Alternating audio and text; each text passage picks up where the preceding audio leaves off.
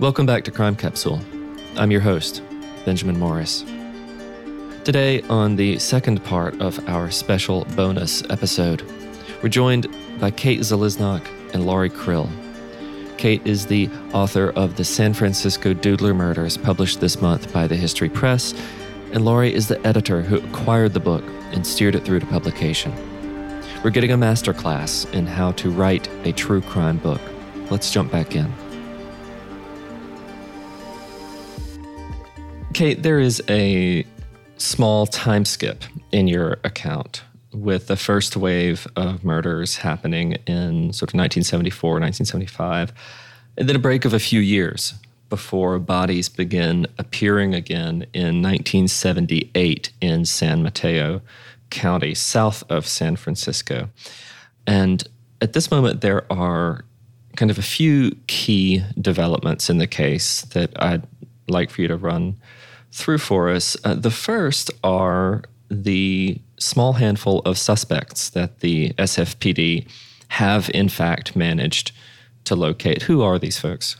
So with the Doodler murders, there was really one viable suspect that they came up with and have questioned multiple times back then, and he is still alive, and they continue to question him to this day. This is someone who sought what they called back then conversion therapy. We no longer use that term because it's giving a false justification to something that is the complete antithesis of therapy. So conversion efforts is the term we use now, which is basically going to a pseudo-psychologist and having them try to quote-unquote fix you for anything other than a heterosexual identity. Mm-hmm. So we have one suspect who this psychiatrist reported to the police as saying that this man confessed and that he matched this sketch. And, you know, this man was also identified by a pretty key person in this case. The other two suspects are basically people who I mentioned earlier who were repeatedly brought in because they had similar somewhat attributes. They were drawing caricatures and portraits in the Tenderloin and in the Castro. They looked a little like the sketch. Mm-hmm. So there were other suspects who were brought in and honestly just got to a point. One of them finally had an altercation with one of the officers because he just said, "How many times are you going to arrest me and bring me in for something I didn't commit?" The suspect that they are still looking at is, like I said, still alive and still living in the area. Mm-hmm. So it's either he's been under a cloud of suspicion for decades for something that he didn't commit and also, you know, was going through conversion efforts, which are extremely traumatizing, or he did it. And because of the consequences that would have come upon the survivors who identified him, he's been able to get away with it. So we really want to, if nothing else, get an answer on this guy because it's one or the other, you know. And that is probably one of the biggest question for law enforcement that we really need answers. There's really only that one suspect that, so right now looks pretty good, but we'll have to see. Now, in some cases, a person of interest has their identity remain sealed while they're under investigation. And in other instances, one of our very first guests, Joshua Sushon, covered a murder in California in which the main person of interest was very well known to members of the community and to law enforcement and so forth. And this person did eventually end up confessing many, many years later. Is the person of interest in your particular case the main suspect? Is their identity confidential or has it been unsealed? It's always been confidential. And even what's interesting is even, you know, when the police and the press were talking about the diplomat, they kind of like hinted, same thing with the survivors. They hinted at, Swedish diplomat. Oh, you would know his name, for the entertainer. But for this guy, for their suspect, very limited information. Press told the public that his pseudo-psychiatrist's name was Dr. Priest. That was something that people really latched on to. There's a possibility that that Kevin Fagan of the San Francisco Chronicle possibly, and his team possibly found out who that supposed Dr. Priest is. However, even if it's him, he's passed away. So really at this point, the hope for this case would be more information from either the diplomat or any other witness. But most importantly, they have DNA in this case, just like they did with Golden State Killer, and just like they did in several really big cases that you're seeing close. Just in the last few weeks all over the country, there have been some major cases from the 70s and 60s that have been closed. That can happen with this case. If that were to happen with this case, you don't need to ask people to reopen old wounds. You don't need to re-victimize people. If we can get more attention on this case and put more pressure on the crime lab to finish their analysis of this DNA, which they started in 2019, I think that is the answer to whether or not this suspect that we've all been talking about, and who has been talked about for decades now, whether or not he's innocent. Yep.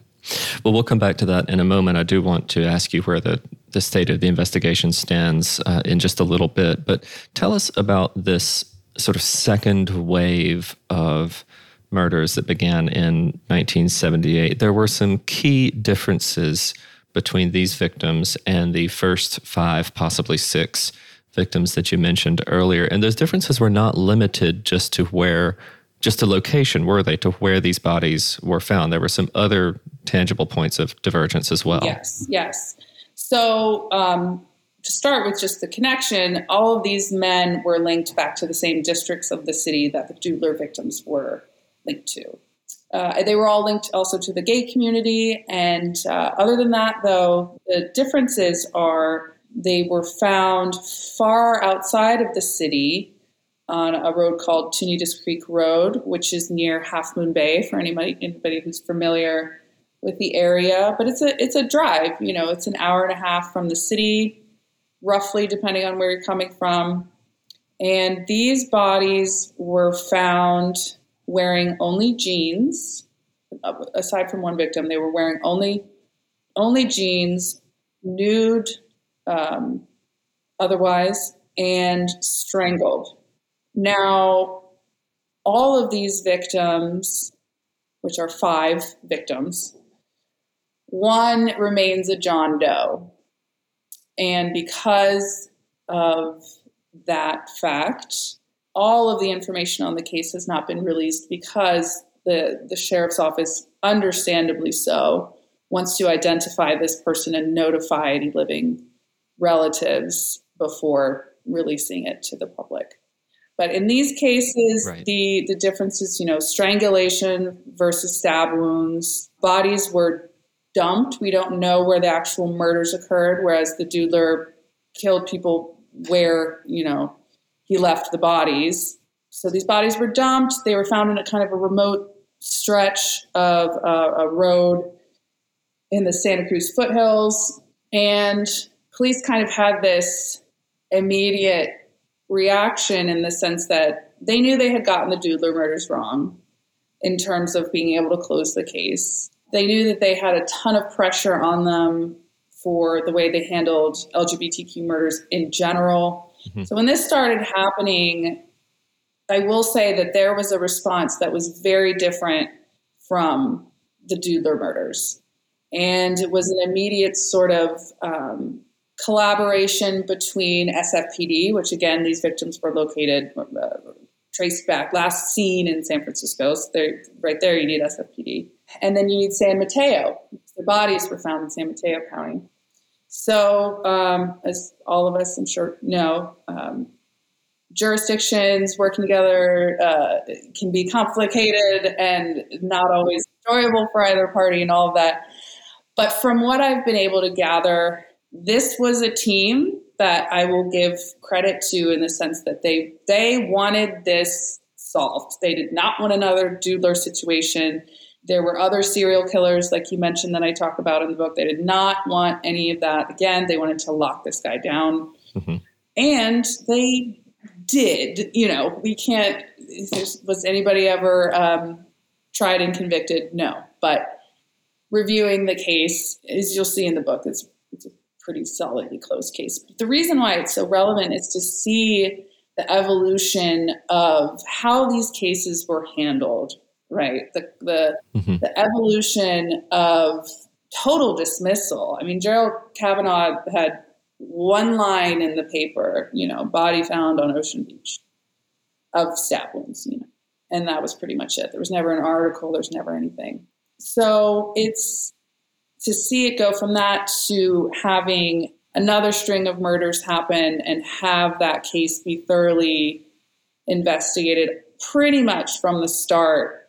I view as an evolution of police attitude towards these types of homicides. Yeah. Well, there's just something so critical in the sense in which, victims are here now being seen really for the first time, just a few short years later. And that is a major turning point. There is a passage, Kate, at the beginning of chapter 21 that I would love for you to read for us if you have your copy next to you. And Laurie, I've got a question for you about this particular passage. You just read that first short paragraph for us. In San Francisco, the Doodler case was falling apart brick by brick. The surviving witnesses would not come forward. Dr. Priest's testimony could not be admitted in court. The San Francisco Police Department had linked no physical evidence to a person of interest. No witnesses had officially placed the man Guilford and Sanders suspected at the scene of the murders. The mountain they had climbed to reach the conclusion of these investigations began to collapse in on itself. Though Guilford and Sanders were confident the victims were murdered by a man who impressed them with his artwork, no drawings were ever recovered. Even worse, gay men started to go missing from the Castro again. Then came the phone calls. More bodies had been found. Thank you. This moment presages what you've just told us about, the kind of the emergence of these new bodies in San Mateo. And I wanted to ask you about this because moments like this in the narrative for writers and for readers alike are incredibly useful. I like to think of them as sort of signposts. They're moments in the flow of the narrative that kind of tell us where we're at. They're a rest stop, kind of a chance to catch our breath, really, from the sort of unrelenting pace of new information. Laurie, my question here for you is, as you're working with a manuscript, do you make a point of asking authors to provide these to us, or is this something, these rest stops, these sort of stock takes, as it were, are these things that you allow the author to bring really at their own discretion? Yeah, I would say most of the time, and I just checked the manuscript that I sent your comments back on. Kate was excellent at encapsulating her opening and closings of her chapters were always very strong. So, which is very important, especially for this type of book. You have to really ground the reader into the place and time that you're talking about before you go into any major details. It's always important to remind them of what they've learned without, going too far into that. And then closing it out with kind of and then this is what's going to happen next. And Kate already had a really strong sense of that in this book. A lot of the times, if I find myself kind of drifting away from the central story as a reader, I will point that out. And, sometimes one of the most common things that happens is that something really interesting as an aside will happen in the story that doesn't really have like a lot to do with the specific topic that we're talking about, but it's totally interesting, which, is hard for authors to resist, kind of trying to include that in the majority of the story, but it just doesn't, it distracts. So one of the most important things I do is be like, we need to condense this half a chapter about someone else into just the details that pertain to this case. Because otherwise, like, you know, everyone's life story is different, and everyone's kind of got these really interesting little tidbits that you'd love for the readers to know, but that might be a different book. So you really have to refocus and make sure that everything that you're writing down serves the purpose of the book that you are writing currently. And sometimes that means cutting stuff that's fantastic, you know, great writing and really interesting information. It just doesn't fit the book. So I think that's one of the hardest things to do in terms of editing, is just be like, yeah, this is great, but it shouldn't be in this book. Save it for another time, save it for another book, save it for, you know, a talk about the book. Always a great place to go on some, you know, asides that you weren't able to do in the book. But in this specific book, it doesn't belong. But in regards to that particular passage, that was all Kate. She's just really a good writer. How many darlings did you have to kill, Kate, in the making of this manuscript? You know, a lot. But before they made it, luckily before they made it into the manuscript, you know, it wasn't a bloodbath when I got it back. I will say there are things in the book that I really, really made sure to ask myself a million times each day. Is this absolutely essential? And the reasons why other cases, both solved and unsolved, are covered in this book is because we have such a complete lack of broader information when it comes specifically to the Doodler case, that the only thing that's of help is looking at other cases where perhaps you can get ideas as to what is going on with the Doodler. Because he is an outlier. He is not a Ted Bundy. He is not a Samuel Little. He is a different kind of being altogether. So are there any cases that exactly line up with his? No. But is it important to look at cases where gay men were targeted? It's important to look at who was doing the targeting, what was behind that, and trying to, especially when all these things are happening pretty much at the same time. You know, the Doodler was not the only man, the only serial killer of gay men in the 70s. It's kind of shocking how many there were. I had to be selective and pick just a few to kind of look at. So, yeah, taking exactly kind of what Laurie's saying is that it's very easy to go way wide with the story, right? So I really wanted to include elements that maybe weren't specifically tied to the Doodler case, but would be helpful to the reader to kind of get that knowledge of how these cases in general work and how sometimes they are resolved. Well, I'm so glad that you brought that up, because that takes us really to sort of the last major topic that I want to ask you about, which is the point at which the case goes quiet. And you write that after that sort of last spate of killings in the late 1970s, there's a long period of time where, to the best of our knowledge, the Doodler kind of fades into the background. Now, regrettably, as you write, members of the LGBT community are still subject all throughout these years to deadly attacks by other killers, and you devote a substantial amount of time to introducing us to those killers. I'm thinking of Randy Stephen Kraft, of Patrick Kearney, William Bonin, David Likens, each of whom gets sort of a long profile. And I have to say, you know, to our listeners out there that, you know, with serial killers in Kate's book, it's kind of like buy one, get 4 free.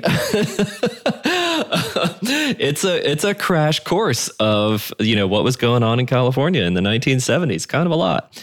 But what's interesting is that you also, it's not enough just to kind of lay the stories of these individuals out, these perpetrators. Because as Laurie was saying earlier, you know, we do not aim to glorify the criminal here.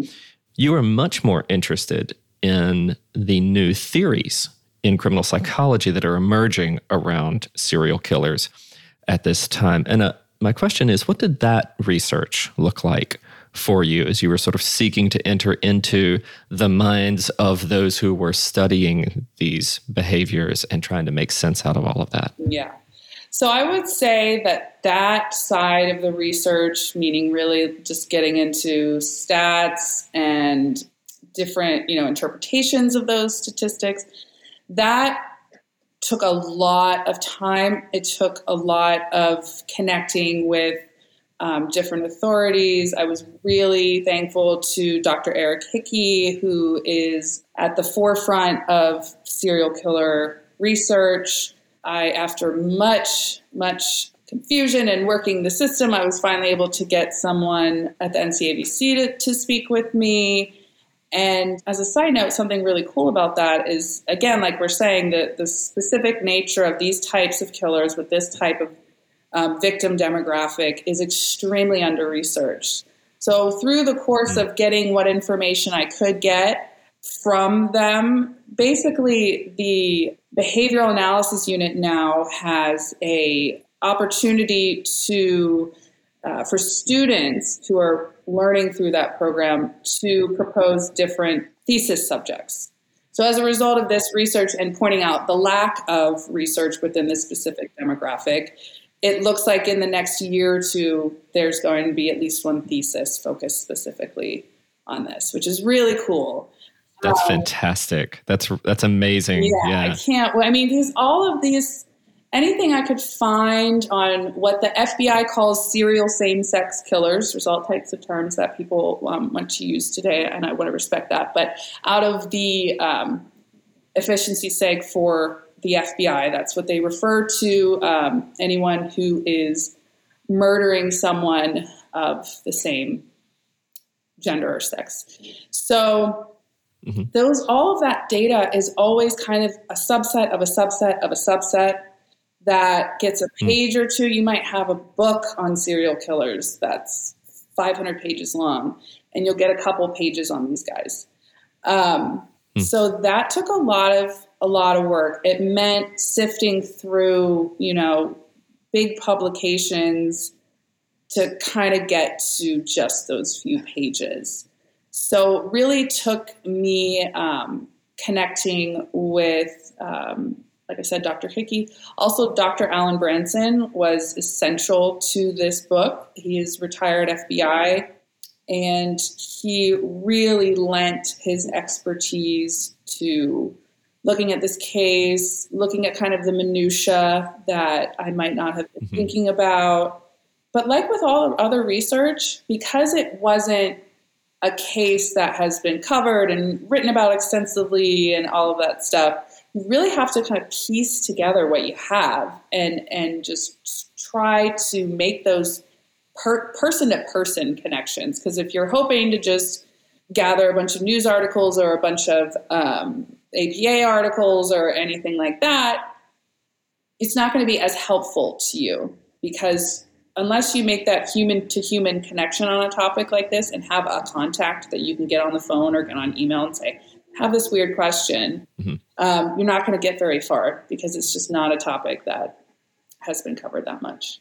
Let me ask you, there's a passage on page 83, which I would love for you to just read for us. It's the one where you describe how the data squares with what's known as the Doodler. And while you're getting there, Laurie, it raises an interesting question from your perspective, which is, how do you advise your authors on achieving a balance of sources as they are writing about complicated topics or topics in which there are more questions than answers, right? I mean, law enforcement are one source, but they are just one source, right? I mean, you can have academics, right? You can have other journalists who might have expertise in the case. And so do you counsel your authors to kind of run the gamut of all different possible perspectives, or do you tell them to sort of focus on what seems most productive at the time? So it really depends on the background of the author and how they're approaching the case. Kate, definitely with her specific writer background, was able to really delve into this book in a very productive way, like in terms of coming into it without the biases that law enforcement might, and without the biases of a journalist might. So it was really interesting to see her develop that voice as she went along with her manuscript. I've had a lot of authors come to me with these kind of cases, which is very common, who do have a background in law enforcement. And one of the hardest things to do is to break them of police report language. Yeah. Because it's very specific vernacular, and it is extremely, limiting in terms of like connecting with your reader, because it's just really distancing yourself from whatever happened.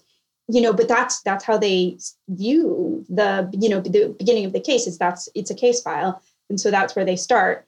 And then kind of drawing out a little bit more of the humanity and, making sure that they've gone back and talked to the victim's family, or if it's a deeply historical case, reading more about the victim's family or interviewing community members who, might know a little bit more. So it's really taking what the author brings to the table and just kind of expanding the scope to make sure that we're, getting as much a well-rounded book as we can.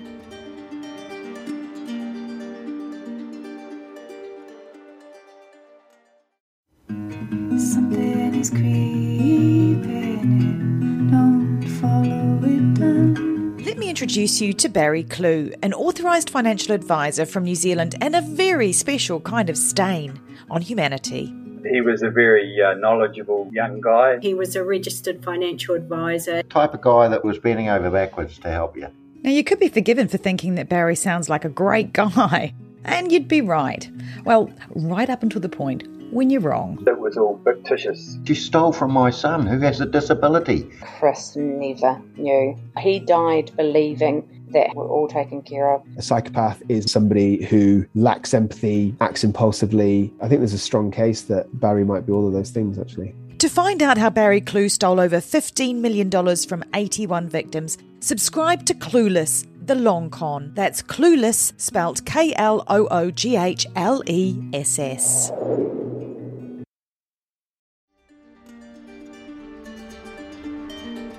Kate, did you find the passage? Yeah. Which paragraph are you looking at? Which first word? So how does this data square? So, how does this data square with what is known of the Doodler? A comparison of facts shows him to be an outlier in some respects, while also fitting snugly within the confines of known statistics. His choice of victims fits within the parameters of the study pool. That his known murder sites were not in his home, his car, or his victim's home is more unique. The locations of his attacks on his surviving victims, their apartments, is a more common factor. The age when he began his murders, approximately 19 to 21, is a commonality shared with the entire sample group. With only 2.9% of the studied murders perpetrated by stabbing, the Doodler lies within the narrowest margin in the range of modus operandi. Thank you. I wanted you to bring that out because it does speak to what Laurie's describing here, that sense of, there's a word hovering in the background here, which is synthetic, right? You're weaving together, you're synthesizing information from a bunch of different sources in order to arrive at a kind of portrait of this person who remains unapprehended. And because that person remains unapprehended, these synthetic portraits are all that researchers and law enforcement really have to go on. These sort of sense of likelihoods, tendencies, and sketches themselves. There's that kind of interesting irony there, isn't there? Yes, exactly. And it is this piecemeal, there's like a thread, there's certain things that are very common. There are other things that are very rare. And to see someone with all of that combined is interesting. And also something to really keep in mind is that this is assuming that we are only looking at a serial killer who stabbed people. Mm-hmm. And we look at other cases that some of them have signatures, some of them don't. Some of them, there's not always a uniform, complete pattern. So we're doing the best that we can in terms of, let's look at the cases that, the incidents that we feel very confident were the same person. Mm-hmm. But just that in alone is tricky because a lot of serial killers don't do everything exactly the same every single time. So it was really important to me that I took, these various perspectives, what law enforcement thought of how they profiled him versus perpetrators who we know pretty much everything that we can know about them, right? Their childhoods, their trigger events before their murders, how they selected their victims, all of those things. That's really the only thing we can do in trying to get new ideas behind the Doodler, is let's try to look at everything that we do have on this topic, not just on these murders. So when the case itself goes quiet, it doesn't mean that there is nothing to say. You have to consider other avenues, both as an investigator in law enforcement and as a researcher or a historian coming afterwards. Now, listeners of Crime Capsule will remember our interview with Tobin Gilman, another History Press author, and his book on the McGlinchey killings in very nearby Campbell, California, which is now part of San Jose. In that particular case, the killer simply got away. And whether it was through disappearing into the Santa Clara Valley, maybe he died there, maybe he was able to flee the state, we're not entirely sure. But once he disappeared, both to police and to historians sort of going in search of him, Tobin was forced to deal with, the trail went completely cold, just completely cold, right? And yet, Tobin, as an author, was presented with the kind of litany of tips of presumed sightings, of false sightings of the killer, and that itself became material for the afterlife of his particular story. So my question for you guys is, what were your options at this particular point in order to continue to tell the story? It's a really great point. That's exactly what happened. And in this case, we don't have anywhere near, we don't have sightings, we don't have reports. We have a handful of things that happened in 1975 and 76, and that's it. So the way that I looked at it was, kind of what I was alluding to before, which is I tried to look at it as a reader and say, what would I want to know more of? What were the questions that I, as a reader and a researcher, would immediately have as soon as this case goes cold? First thing I thought of was, I want to know anything and everything that is remotely relative to this case, that is remotely comparable, that you can glean some information from. And I found a few, and I just felt like, as a reader, going into this book that it is an unsolved case. That part. But to get that satisfaction of feeling like you walk away from this case knowing more about the subject in general, the serial murder of gay men, you really need more than the Doodler case, because the Doodler case simply does not have enough to fully illustrate the depth of violence that the LGBTQ community was experiencing. You have to go outside of that case in order to really start to understand this was so much bigger than this one man. And this was not something that, got the attention. And other serial killers, like you're saying, simply stopped. And we don't know if it's because they died. We don't know if it's, in some instances, I think it's pretty obvious that they wanted a lot of attention, and then that kind of waned, and that was the end of it. We don't know what happened with this guy, but we have cases that we do know what happened. So to touch on those and get information that the reader, including me, might go, well, that sounds like that's something that is worth considering, or, okay, that is different than what we're seeing in this case. Why is it different? Why do these other cases have similarities that they don't share with the Doodler? That's where I wanted this story to go, because that was the question that I immediately just had. Laurie, what is your approach to guiding a writer when the well begins to run dry? Cold cases are tough, because we know going in that there is no neat resolution. But there's always something to further along, and in this case, Kate was able to, expand the reader's ideas of where to look, what we're looking at, the kind of things that overall the LGBTQ community deals with. And that was a really, really great way to kind of show the reader a potential future if this case ever did get resolved. These are the ways that it could be done. And, assuring the reader that law enforcement's still looking into it is really important.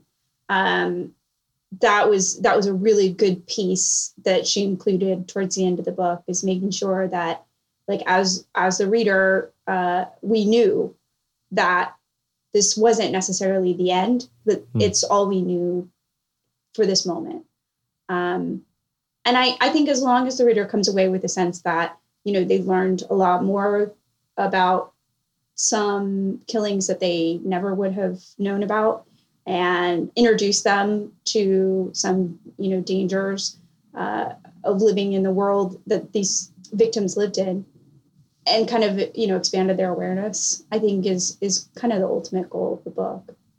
I want to add to what Laurie's saying in the sense that the other thing that was extremely important to me in this book was to not just represent these murders and to represent these victims, but to represent the resiliency of the gay community in San Francisco. They did not take this lying down. They knew they couldn't rely on SFPD the way that they should have been able to. I really wanted to make it clear to the reader that this was more than victimization and trauma. This is also a story of triumph, of courage, of just not taking it. And the examples that, you see throughout the book of the community protecting itself and effectively, might I add, that's a huge part of this story for me, is to understand that this was very scary, but this was not the gay community holed up in their homes with the curtains drawn, afraid to go every night. There was a defiance and a resiliency that I think is really a huge, huge, huge part of the gay community in San Francisco. Your portrayal in particular of the butterfly brigades, I mean, I kind of was thinking that so often local law enforcement will, in towns across America, will stage sort of a night out against crime, and everybody's supposed to kind of get together on their block, and it's supposed to be a big sort of show of support for, neighborhood solidarity and so forth.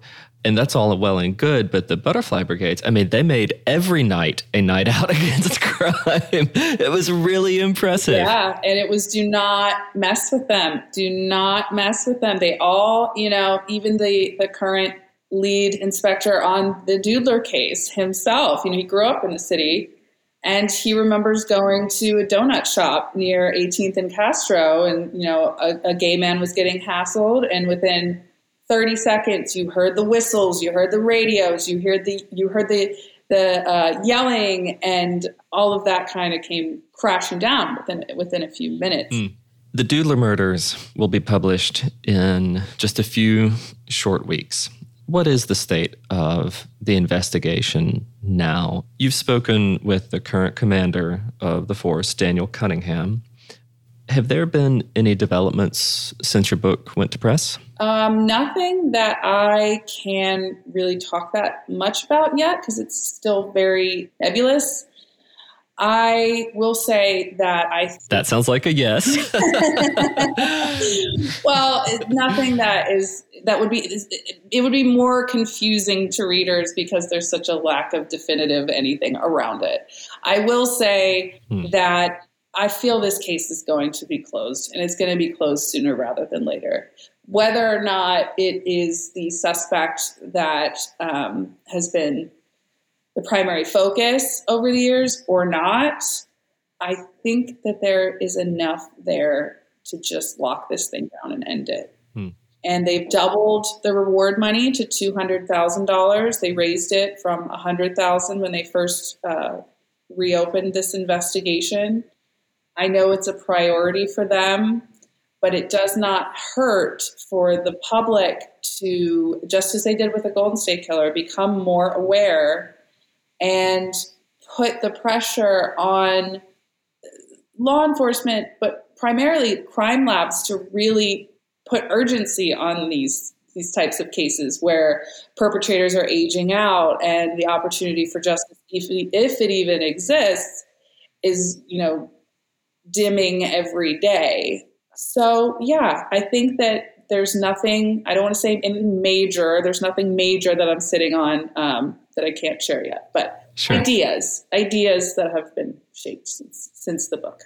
So, Laurie, in that moment, speaking for the press, what choices do you have, say for the sake of argument that Kate is right, that within a reasonable period of time, there is a major new development that actually does necessitate changing the story that has been published? I mean, as an editor at that point, do you delay publication of a book in order to bring the new information on board? Or do you issue another edition with an afterword? What's the route here? There's really no specific protocol. A lot of the times when we create a book, it's kind of a time capsule. So the book itself might remain as it is because that was the information that we had when it was published. And then, at some point, perhaps we might do a revised edition, depending on interest and all of those, press things that we have to think about. The work that Kate would have to put into it, if she's available for it. There's a lot of different factors. So, no, we're not going to delay the publication of a book this close to, it's probably already printed and ready to go. So, so that's not something that we usually do. Mm-hmm. Yeah, see, it is already printed. It's already ready to go. So no, we're not going to we're not going to take that book off the shelves. It's ready. And the other thing, I like to, a book is a time capsule. It is all the information that we had at that time when the author wrote it. And, even if the book itself isn't updated, Kate can continue to go on with her talks, with her, presentations that she does, and have additional great information that she can share with her readers. And that can be a great way to enhance the book that she has already, so that they can get a lot more background on the final outcome. In that sense, that would probably be the main way that the book would be updated, would be literally through Kate herself. But yeah, we've gone back and done some updated versions of books in the past. It's not a common practice for us, but it just happened. Well, with respect to that particular point, I thought, one of the most beautiful parts of this particular book, if I can use that word, is the way in which you treated the victims with such dignity, and you showed their photographs and told their stories in ways that had really never been told before in quite a lot of detail. And it seemed to me as I was reading that if there is any place where the ongoing conversation can be had and the ongoing attempt to remember them properly is going to take shape, it's right there in those moments. And I can only imagine that any surviving family members, any surviving acquaintances of those victims are going to be incredibly grateful for what you've done for them. Thank you. That means so much to me. My last question is for both of you. You said earlier that you knew going in that this was a cold case and this was an unsolved case, and those were the stakes up front. Those were the chips on the table, right? Even so, was it difficult having to end this story on a question mark rather than a period? Both of you. I will say for me, I have always been more interested in unsolved cases than solved cases. And that's my whole life. It's but I get that from my grandfather. We would sit and watch literally unsolved mysteries every single night. I like the fact that there is a question mark, because both as a writer and a reader, when I close that book, depending on how I feel about it, that could just be the start of the journey for me, right? That could just be, I want to learn more about this. Why isn't there more about it? Look into this too. I can try to start a campaign to get this case looked at by other independent researchers. There's just so much opportunity with an unsolved case versus a solved case. And I understand why a lot of writers wouldn't want to touch an unsolved case. But it's actually what I preferred. I like leaving the reader with the opportunity to get involved on their own, which is whether it be listening to a podcast like this or posting about this story on their social media and getting other people to know about it. There are things that a reader can do to actually move this case forward. And I think that that is so cool. And that's something that you can't do with a case that's already been closed. As an editor, cold cases are tricky because readers do often want that conclusion. You know, they want to know how the case ends. And usually that is kind of like the solving, is that the end for them. And when it's not there, it can be a little difficult for an author to kind of wrap it up in a satisfying way. I think one of the main concerns I always have as an editor going into a cold case is that the author isn't trying to solve the case. And I don't mean like they shouldn't be, you know, doing their research, but I don't expect them to find the end. To me, that can be a very dangerous way to get into the story because it makes the book about them. There are some fantastic books that do this very, very well, but that's not what we're looking for as a press. Like, we really, really want to bring the reader into that era of history, to talk about the people who were there, the eras that we're talking about, the victims, the serial killers. We're creating kind of a little world for them to enter. And when the author is the focus, that can make it difficult for them to really immerse themselves in what's going on. So that's something that can be trickier with a cold case than a case that's already solved.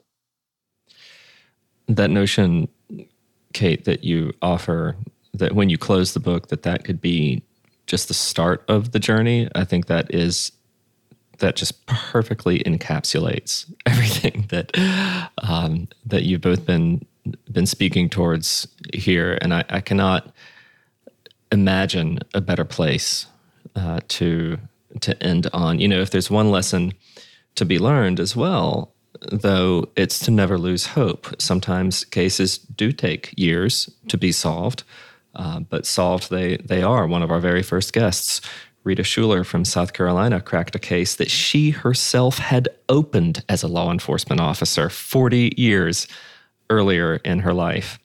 And who knows what might emerge from the publication of this particular book. New information, dormant memories waking up. You never know, do you? You never know. Well, that's the joy. Kate, Laurie, thank you both so much. This has been a total pleasure. It's been a privilege to have you. I so deeply appreciate both having me on here as well as the encouragement on the work. It really, truly does mean the world to me. And I thank you so much. And to Laurie, who I would not have been able to get through this project without, my fantastic editor who really, really made this project so meaningful. It was really nice to talk to you. I don't usually get to be a part of this. Thank you very much. Thank you. Thanks for listening. Our guests have been Kate Zaliznock and Laurie Krill, author and editor of the San Francisco Doodler Murders, published this month by the History Press. To order a copy of the Doodler Murders, visit your local independent bookstore, our Crime Capsule show page on bookshop.org, or arcadiapublishing.com. Crime Capsule is a production of Evergreen Podcasts in partnership with Arcadia Publishing and the History Press, and is a member of the Killer Podcasts Network.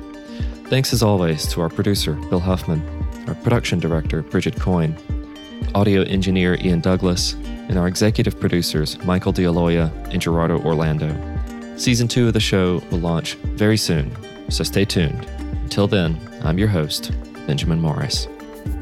To learn more about Evergreen offering shows in every genre, visit us at evergreenpodcasts.com.